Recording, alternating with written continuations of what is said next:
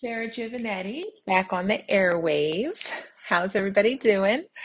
I just wanted to jump back on here. I know I haven't been on for a while, but I needed to do a little soul searching and I needed to see if continuing doing this podcast is something that I thought would be a good thing. And I did a lot of soul searching. It was hard to want to speak during the past few months because the whole entire nation's been going through such turbulent times. And I know that I'm a business owner in Philadelphia. I own several salons, and there's a lot of women who depend on me to make sure that, I'm saying the right thing and doing the right thing so that, we can be a viable business in the city. So I felt as if I needed to hang up my podcast headphones just for a while so I could really calibrate how I wanted to move into the future with this podcast. Of course, I know that one of my spiritual gifts is to motivate and inspire other people. And I never really figured out how to really use that gift or let God, Spirit, work through me to use that gift. So I figured I would continue doing this podcast because I know that, it says in the Bible, life and death is in the tongue, and those that love it will eat the fruit thereof. And words are so powerful and they're so important. And I don't believe that people realize how much their words can uplift someone or destroy someone.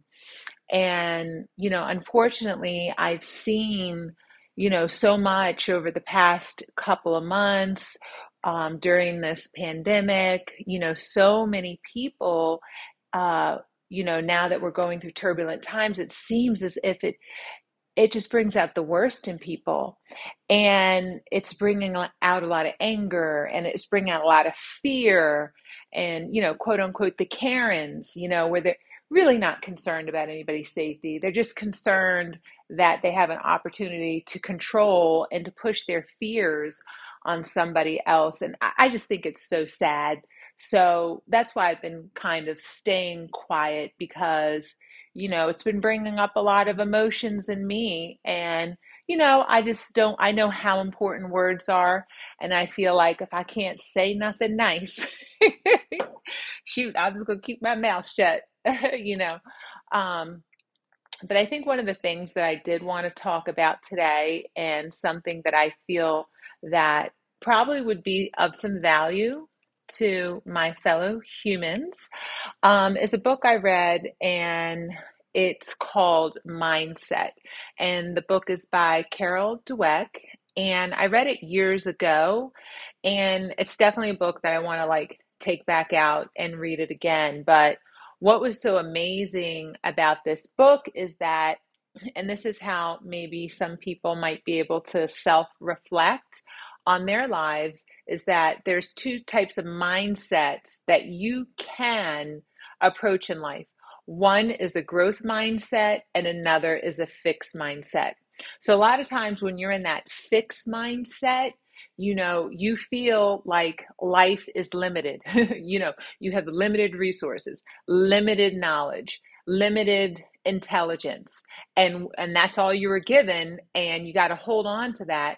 Whereas somebody with more of a growth mindset, they believe that their life is a journey and they were born with a certain set of skills and talents and leanings. However, it's up to you to really grow. So say you only have a certain knowledge base.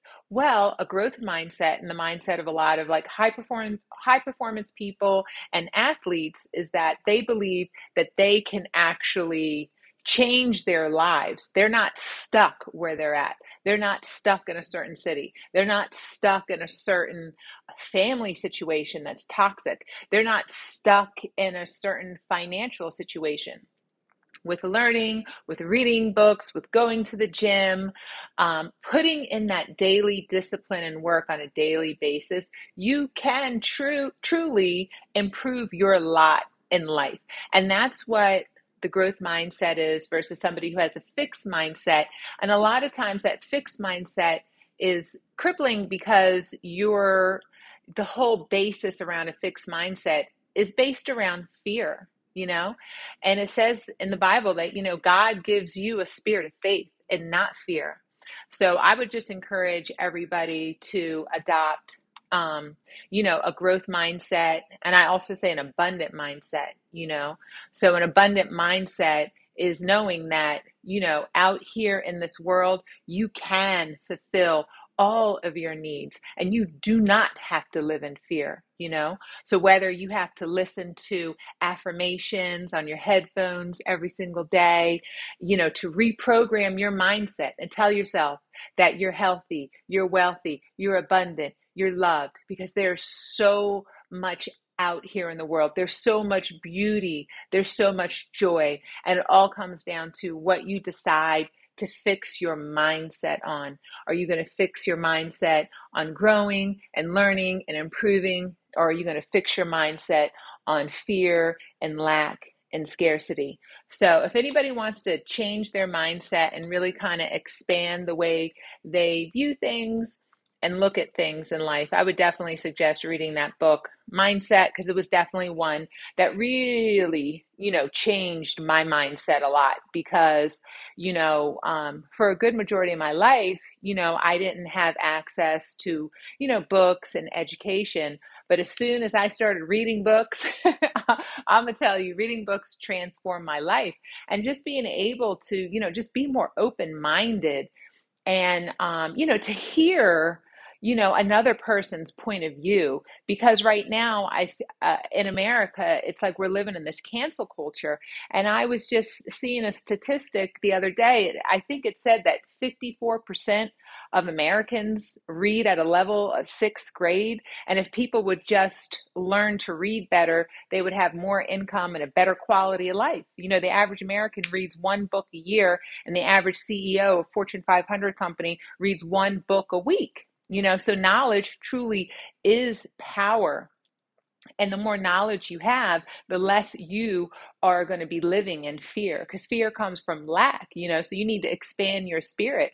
So the more you read and the more knowledge you get, the more confident you get, the more confident you get, and you can really show up in this world and you can make an imprint in this world, and you can become somebody of value and influence because you actually have something to put out in the world that is actually, a value to other people.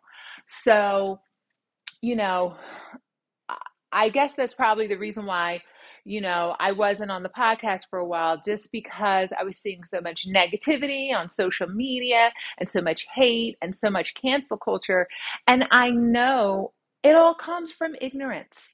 Man's greatest burden is ignorance.